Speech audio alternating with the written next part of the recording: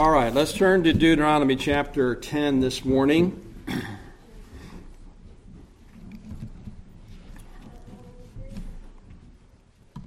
In the course of my ministry, which is going on 40 years now, one of the most discouraging things to deal with is the complacency, half-heartedness, and unfaithfulness of professing Christians.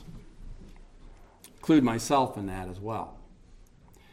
Many are disconnected from God's word and God's will. Many are disconnected from His church, and even from God Himself at times.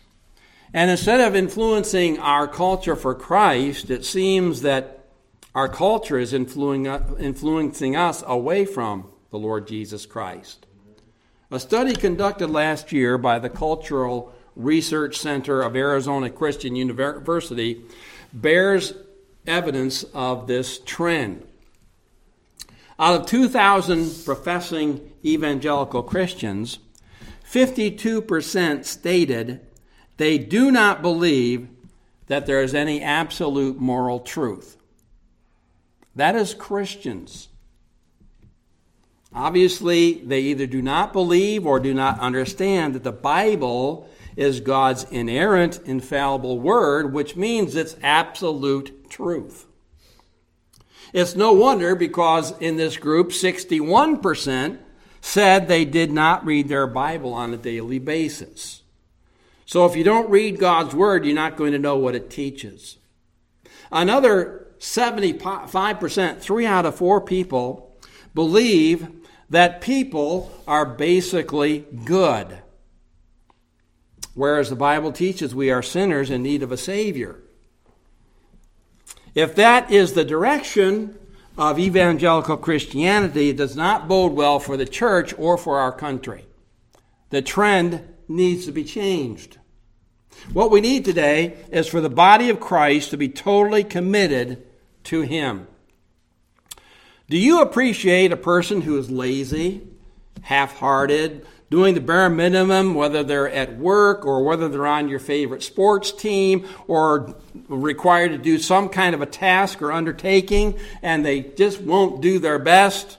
They just want to get by. So do you think the Lord appreciates those who call upon His name, say that they have been redeemed by the Lord Jesus Christ, but they're not really committed to Him? After all He's done for us, and He can rightly expect us to be loyal and faithful to Him. Now there's one book in the Bible that constantly repeats this truth concerning our commitment. It's the 5th book of the Bible. We're there right now.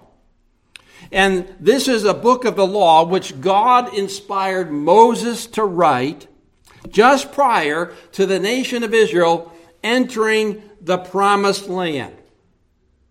They had just completed 40 years of wandering in the wilderness because their parents lacked commitment. They were full of stubborn disobedience, and they could not go into the promised land because of that. Now, as they're on the brink of this new experience of finally obtaining the inheritance God promised to them, Moses challenges them to be totally committed to the Lord their God. And that's the only way they would enjoy life in the new land. That's the only way they would experience God's blessing and peace that He promised to them. Now, the promised land of Israel is not a symbol of heaven, as some of our songs seem to indicate. It was a symbol of peace and joy in the world as one faithfully worshiped and served the true God. It was life in the world as God expected it to be and wanted it to be for His saints. And as the Old Testament saint was experiencing the best of life in the promised land, the New Testament saint, the Christian, is promised the best of life in the world in which we live. But only through total commitment to Christ will we obtain all of the blessings that God promises us. So let's ask God's blessing on His Word to our hearts today. Heavenly Father, we're thankful that we live in an age when we have many, many more blessings and opportunities than the Old Testament saints of God. And so we have even less reason not to be committed to you than they did. Lord, we pray you will forgive us of our shortcomings, our failures, our stubbornness, our sin. Lord, for failures in the past, Lord, help us to seek your forgiveness for those things, but not to live in the past, live for the future, for being committed to you in the coming year.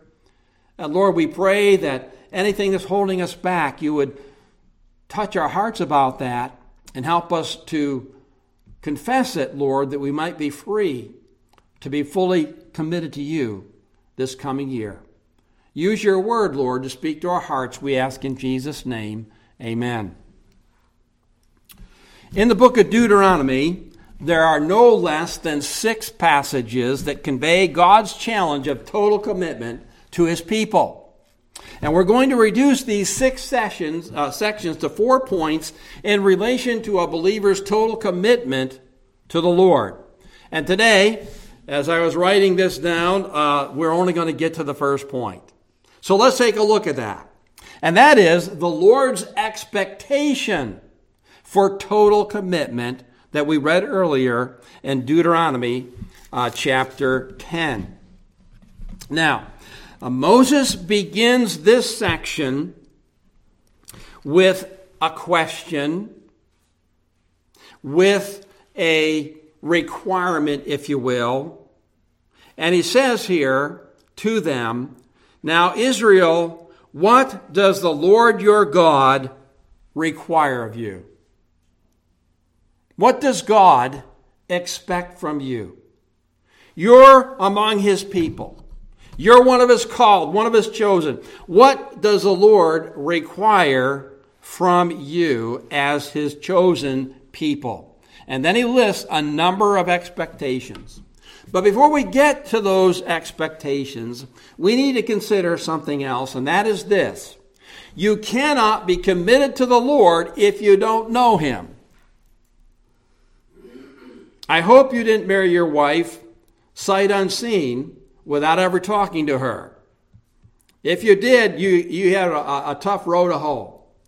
But we can't be committed to somebody we don't know.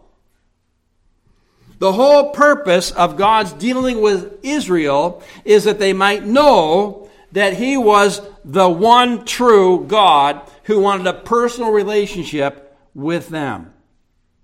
God revealed Himself to the patriarchs, Abraham, Isaac, Jacob. Why did He do that? So that they could know who He was and they could worship Him as the one true God. And He made a covenant with these men that's now really being fulfilled as the people are about to go into the promised land. A covenant that included a great nation of people, Israel, and the land that they would inherit. And now they're at that point. God revealed Himself to Moses, their leader. Why did He do that? So that Moses might know Him. And he might lead His people out of bondage to Egypt into the land that He promised. Out of Egypt, that's a symbol of the world. That's a symbol of the control of Satan. Why did God judge Egypt with the 10 plagues to get them out? So that Pharaoh and his people would know who the real true God is. Not all those gods that Egypt worshiped, but the one real God. So God not only revealed Himself to Israel in that age, He reveals Himself to all humanity. Why? That we might know Him. He's revealed Himself in these last days through His Son, Jesus Christ. Hebrews chapter 1 tells us that. Jesus, when He was about to go to the cross of Calvary and give His life for us, in John 17, He prayed this. And this is eternal life, that they may know you, the only true God, and Jesus Christ, whom you have sent. The whole idea of the Bible is that we might know God. And if you don't know Jesus as your Savior, you don't know God, and therefore you can't be committed to God. A lot of people think they're committed to God because they go to church and they serve somehow in that church, but they don't even really know God. They are simply trying to please God in the way they think that He wants to be pleased, but they don't really have a relationship to the Lord. So once you know the Lord, once you trust Him, you're able through His power to do what He expects you to do, as Moses clearly outlines in the rest of this verse. We find that there are both positive and negative expectations related to full commitment. So let's see what they are according to the word of Moses, which is God's inspired, infallible word. Verse 12. Now, first consider, as we look into this passage, the meaning, the concept of full, total commitment. You'll notice that Moses calls upon the people to respond to what he says with all your heart and with all your soul. And other passages add the phrase, with all your strength. When Jesus was asked, what is the greatest commandment of all? Do you remember what he said that was? He said that you are to love the Lord your God with all your heart, with all your soul, with all your mind. What do you think he was quoting? He was quoting the Old Testament book of Deuteronomy. Now, the word all encompasses commitment. It means wholly, fully, completely, totally. Commitment relates to the whole person, your heart, your mind, your emotions, your will, your innermost being, what you are. And we can be fully committed to many things in life, can't we? Such as our job, our vocation, our family, our hobbies, our friends, and on the list could go. But our most important commitment that governs and guides all other commitments must be to the Lord our God. Now, consider the ways our commitment is expressed or demonstrated. Moses goes on to say, now, what does the Lord require of you? Now he's going to tell you what the Lord requires of you. But to fear the Lord your God. That's the first requirement. Fear the Lord your God. Now that means we are to revere, respect, hold the Lord in utmost awe. One commentator put it this way: reverence, obedience, total commitment are the ingredients of the fear of the Lord. If you ever read through the book of Proverbs, you know how it begins. It states, the fear of the Lord is the beginning of knowledge, but fools despise wisdom and instruction. It goes on to say, the fear of the Lord is the beginning of wisdom. So we show our commitment to God by an attitude of utmost respect for Him, which really demonstrates everything else Moses is going to say here. So we begin by having the proper attitude toward God. Then he goes on to say, walk in all His ways. Now the Lord's ways include all that He reveals in His Word. And when the Bible uses the term walk, it can mean normally, the forward movement of moving your legs and your body so you walk forward, literally speaking. But it also indicates your behavior, your manner of life, and that's what it means here. Your manner of life ought to be within the parameters of the will of God and the ways of God that He prescribes in Scripture. And really, there are only two ways in life that you can walk. You can walk in your own way, or you can walk in God's ways. And from the very first understanding we have of anything in life, we begin to walk in our own ways. The way that we want to go. And the reason that men end up in judgment is because they consistently choose the wrong way, which is their own way, You remember what Isaiah wrote in Isaiah 53? All we like sheep have gone astray. We have turned every one to what? His own way.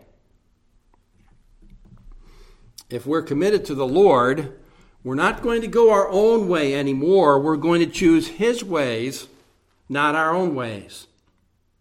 Then he goes on to say that we are to love the Lord. Now, you don't find that a whole lot in the Old Testament, not nearly as much as in the New Testament, but it's there, to love Him. Scoffers say that the God of the Old Testament is different than the God of the New Testament. The God of the Old Testament is vindictive and judgmental and angry and full of wrath. He's not a God of love. But that's not really true, is it? If you look down at verse 15, it says there that God loves. The Lord delighted only in your fathers to love them. God has shown His love in the Old Testament. He loved Israel. He loved the patriarchs. He loved all those who chose His ways and came to Him. In verse 18, it says He even loves the stranger or the foreigner that lived in that land. And because God loves His people, He can expect His people to love Him in return. We love Him because He first loved us. That's what the New Testament says. And of course, one of the greatest themes in the New Testament is God's love for us, demonstrated in sending the Lord Jesus Christ into the world to save us from our sin. And in turn, we should love Him supremely, as well as our brothers and sisters in Christ. So you cannot say you love God if you're not fully committed to Him. Then he goes on to say that we are to serve the Lord your God. Well, worship and service are really kind of inseparable. When you worship something, you give it your full devotion. And service is the outward expression of your worship. A committed Christian is serving the Lord through everything he or she does, not just when you come to church and you're in that kind of an atmosphere. And it's not hard for someone to observe your life, whether it's at school or work or someplace else, to understand what it is that's important to you, what you're serving. And again, serving is the outward expression of worshiping. So they can see if you're worshiping the wrong thing by the way that you act. And if it's not God that you serve, it's obviously going to be something else in the world that seeks your devotion and promises to give you pleasure. But the Bible says that can never come to fruition. You will actually be enslaved by that which you serve. Paul says that in Romans chapter 6. Don't misunderstand. You become the slave of what you choose to serve. Then if we go farther on in verse 12, Moses says that we are to walk in his ways, to love him, to serve the Lord your God with all your heart, with all your soul, and to keep the commandments of the Lord and his statutes, which I command you today. So we're to keep his commandments. Somebody said there's over 600 commandments in the Bible. That's a lot. That's too much for us to keep. We've broken many of them, if not all of them. But God's commandments are related to God's moral will. And God's moral will is absolute. It's not man's changing standard of what is right or wrong. Truth is not relative to what you think it may be, what you believe it is, but what God says it is. God's moral code is centered in his commandments, which, incidentally, Moses lists, again, besides in Exodus, the 10 Commandments. Now, we don't have time to go through them all today. We've mentioned them recently. But if you don't know the Lord's 10 Commandments, how are you going to know what's morally good and what's morally right? Every sin that could be committed in the world will relate to one of these 10 commandments. So if you know the 10 commandments, which again are broken down to 2 commandments, love the Lord your God with all your heart, your soul, and your might, and love your neighbor as yourself, you've pretty much got the basis for all moral things in the world that please God, or the immoral things that displease God. So we need to understand what His commandments are, and then we need to keep them. Jesus said, if you love me, keep my commandments. That's one demonstration that you really love the Lord Jesus. You keep His commandments. And if you're not saved, you can't do that. Once you become saved, you're able to obey the Word of God. Unfortunately, we can't do it perfectly, but we can grow and mature, and the older we get, the better we become at really keeping those commandments and pleasing God and worshiping and serving Him by that obedience. Now, there's one more expectation, and we find that down in verse 20. And he kind of repeats a few things. You shall fear the Lord your God. You shall serve Him. Now, no, all these are commandments. And to Him you shall hold fast. Now, that's a good word there, to hold fast. And that is the same verb that God used back in Genesis to describe the relationship between Adam and Eve. That they were to cleave or cling or hold fast to each other. That speaks of a strong, inseparable bond. It speaks of our consistent loyalty and faithfulness to the Lord, in which we are to persevere until the end. So a committed Christian is going to hold fast to the Lord through thick and thin. Now, those are all positive marks of a totally committed Christian. Now, as you compare your relationship to the Lord, how committed would you say you are? Then note the last couple words that Paul ends that question with in verse 13. For your good. It's all for your good. People don't think that way today, do they? Most people think today that that obeying a bunch of commandments and rules isn't really good for you. It's better for you to go your own way, to be yourself, to choose your own path, to do your own thing, to make your own truth.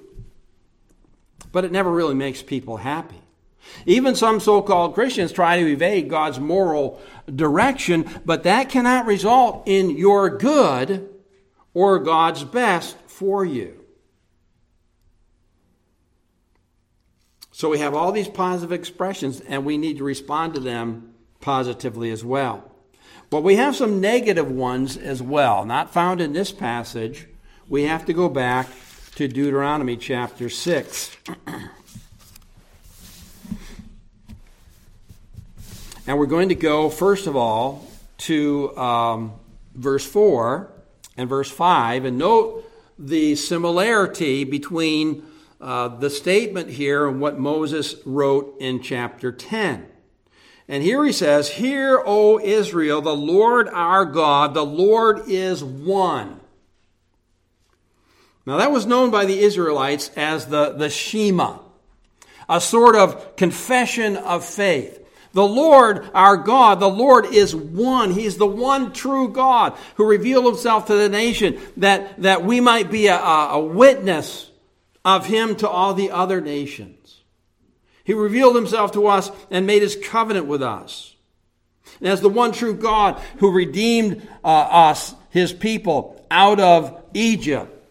And He's to be loved completely and totally with every fiber of your being. And as Christ redeemed people today, the Lord saved us from our sins. He took us out from the power of the world, and we're supposed to be committed to Him just as much, even more so, than the Old Testament saints. Now, in this passage, as we move forward, now let's look at verse 5. You shall love the Lord your God with all your heart, with all your soul, with all your strength. There's the alls of total commitment. And now he's going to give them some things that they're not to do. That a committed Christian is not going to go this way. And we see these in verses 10 down through verse 15. In verse 10, so it shall be, when the Lord your God brings you into the land of which he swore to your fathers, to Abraham, Isaac, and Jacob, to give you large and beautiful cities, which you did not build, houses full of all good things, which you did not fill, hew not wells, which you did not dig, vineyards and olive trees, which you did not plant. When you have eaten and are full, then beware lest you forget the Lord who brought you out of the land of Egypt from the house of bondage. So what's Moses saying to them? He's saying we do not allow the abundance of worldly benefits and good times to crowd God out of our lives. That's not the sign of the committed Christian. When Israel conquered the land of Canaan, they received many benefits that they did not earn, that they did not work for, that they didn't deserve. That's grace. Their lives would be greatly blessed, materially speaking, and the temptation would be to enjoy life and forget about God. After all, he fulfilled his promise. Here we are. We've got all these things. We didn't have to work for them. And so now we're on easy street for the rest of our lives. We don't need God anymore. And perhaps that's why so many professing Christians in our country are not fully committed. We have too much. Life's good. We have few needs. Our portfolios are growing. We have time to spare, which we can fill with all kinds of things that are fun and pleasing to us. And so when life is going well, it's not difficult for you to forget your relationship to the Lord.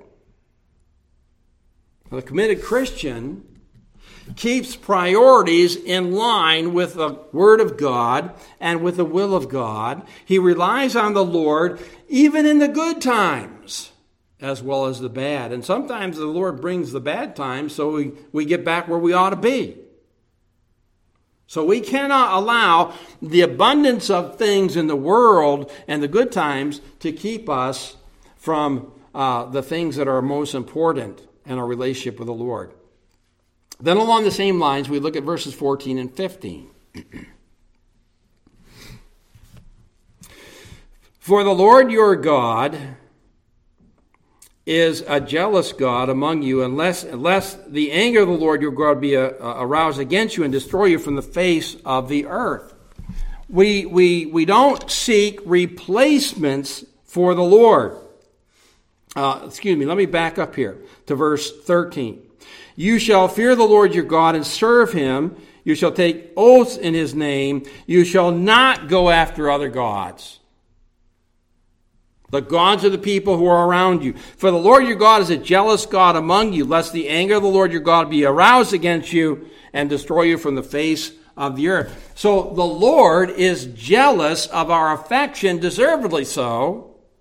And so we do not seek replacements for God. Nothing can really replace him in our lives. How do you think God feels when we set our hearts on worldly possessions, the quest for wealth, popularity for fame, power to control other people, relationships that become more important to us than to him, and all these things, living as though really he doesn't exist? God is rightfully jealous for our affection. He deserves it. And I don't have to belabor the point that anything you allow to become more important in your life than the Lord has become an idol to you. You cannot serve God and mammon, Jesus said. You cannot have a heart divided between God and the allurements of the world. Nothing can satisfy you like God can, so why try to replace him with other things? And then finally, in the last few verses here, 16 to 19, we do not put the Lord to the test. You shall not tempt the Lord your God as you tempted him in Massah. The word tempt there means to test, put to the test. You shall diligently keep the commandments of the Lord your God, his testimonies and his statutes, which he has commanded you. And you shall do what is right and good in the sight of the Lord, that it may be well with you, and that you may go in and possess the good land which the Lord swore to your fathers, to cast out all your enemies from before you, as the Lord has spoken. But you better not put him to the test. And that's what those who wandered in the wilderness were doing consistently. Israel tested the Lord's patience, and they provoked him to anger with their constant griping and their lack of faith. They would not trust his promise to take care of them, and then when they did face a needy situation, they demanded that he act immediately on their behalf instead of praying to him for help. We test the Lord when we fail to trust him in times of hardship by trying to handle situations on our own. Or we test him when we keep breaking a commandment, yet believe he's not going to do anything about it. Or thinking we can just ask his forgiveness, but we can keep on committing the same old sin. Those kind of actions are characteristic not of a totally committed Christian. Those kind of actions provoke the Lord to anger, to have to deal with us, to have to chastise us, even as he did Israel. So all of these things we've been looking at here, positive and negative, are expressions of how you demonstrate or fail to demonstrate total commitment to the Lord. But let's briefly consider why we should be fully committed to the Lord. What's the foundation of our commitment? Well, let's go back to chapter 10.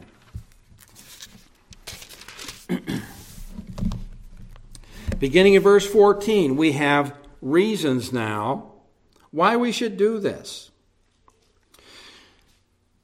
It's all because of what God has done for us. Look at verse 21. He is your praise. He is your God, who has done for you these great and awesome things which your eyes have seen. It's because of everything God has done. He alone is worthy of our praise. He's become our God through the saving power of the Lord Jesus Christ. He's done great and awesome things that we can read about every day in his word, as well as what we see going on in our own life, such as forgiving our sins, giving us eternal life, giving us his word, giving us his indwelling spirit. How can we give back to him less than total commitment? And then just a few things are mentioned here concerning his works, which ought to stimulate our commitment. If you go back to verse 14, indeed, heaven and the highest heavens belong to the Lord your God, also the earth with all that is in it. So his creative power, all things were created by God. They belong to him, including every human being that's ever come into the world. We owe God our existence. That's enough reason to love and serve him. He goes on to mention election in verse 15. The Lord delighted only in your fathers to love them, and he chose their descendants after them, you above all peoples, as is this day. His election. And we're involved in that because, remember, we're of the seed of Abraham, which is the faithful seed. If you turn your trust in the Lord Jesus Christ, then you're included in what he says right there. He not only loved and chose Israel, he loved and chose us in Christ before the foundation of the world. We didn't do anything to earn that, deserve that, merit that. He bestowed it on us because of his mercy and his grace. This, too, is a mighty foundation for total commitment. Then if you read 17 and 18, you just see more about the Lord. For the Lord, your God is God of gods, Lord of lords, the great God, mighty, awesome, who shows no partiality nor takes a bribe. He administers justice for the fatherless and the widow and loves the stranger, giving him food and clothing. Therefore, love the stranger, for you were strangers in the land of Egypt. And then he goes on to say, you shall fear the Lord your God, you shall serve him and hold fast to him. So, the Lord's holy. He's mighty. He's just. He's awesome. He's compassionate. And because of his attributes that he shows to mankind, we ought to be committed to him. So there's just a few reasons. And there are many more in the Bible. So let's close today by asking a few questions. First of all, do you know the Lord today?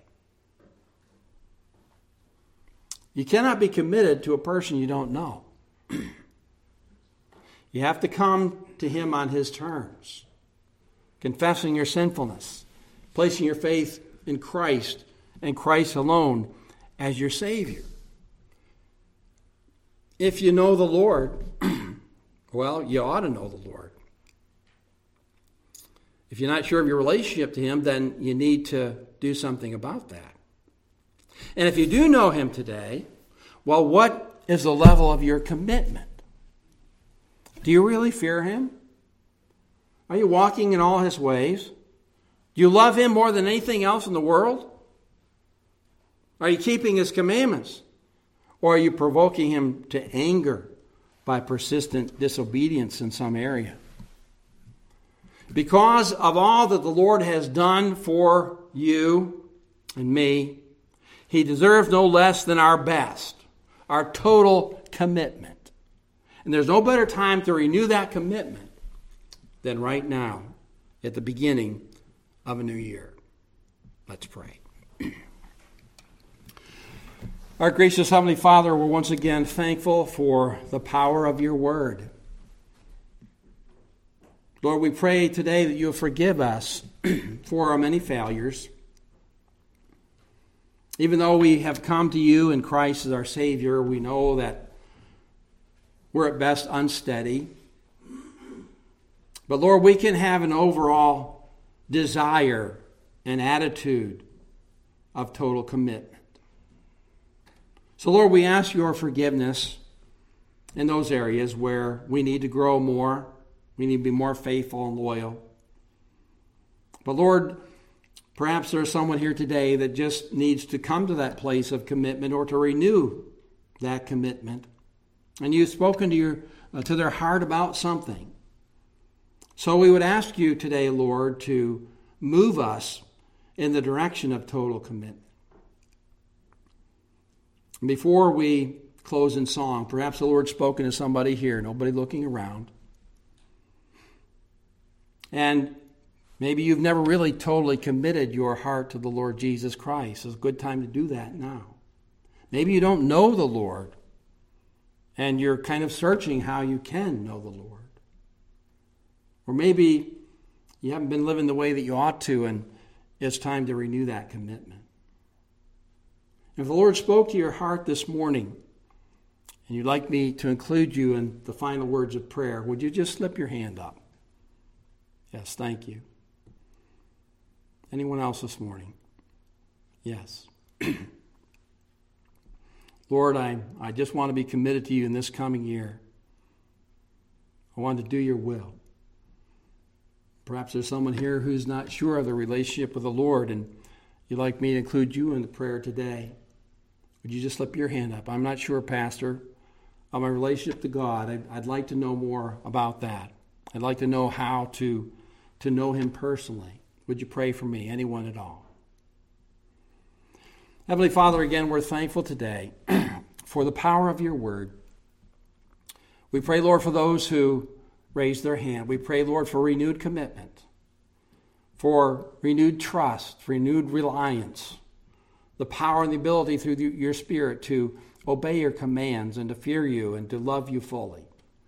And Lord, we pray that as we commit ourselves to you, we know that you're already committed to us, and you'll help us to do your will today and each day as we submit to your goodness and grace. Bless us as we continue now, we ask in Jesus' name. Amen.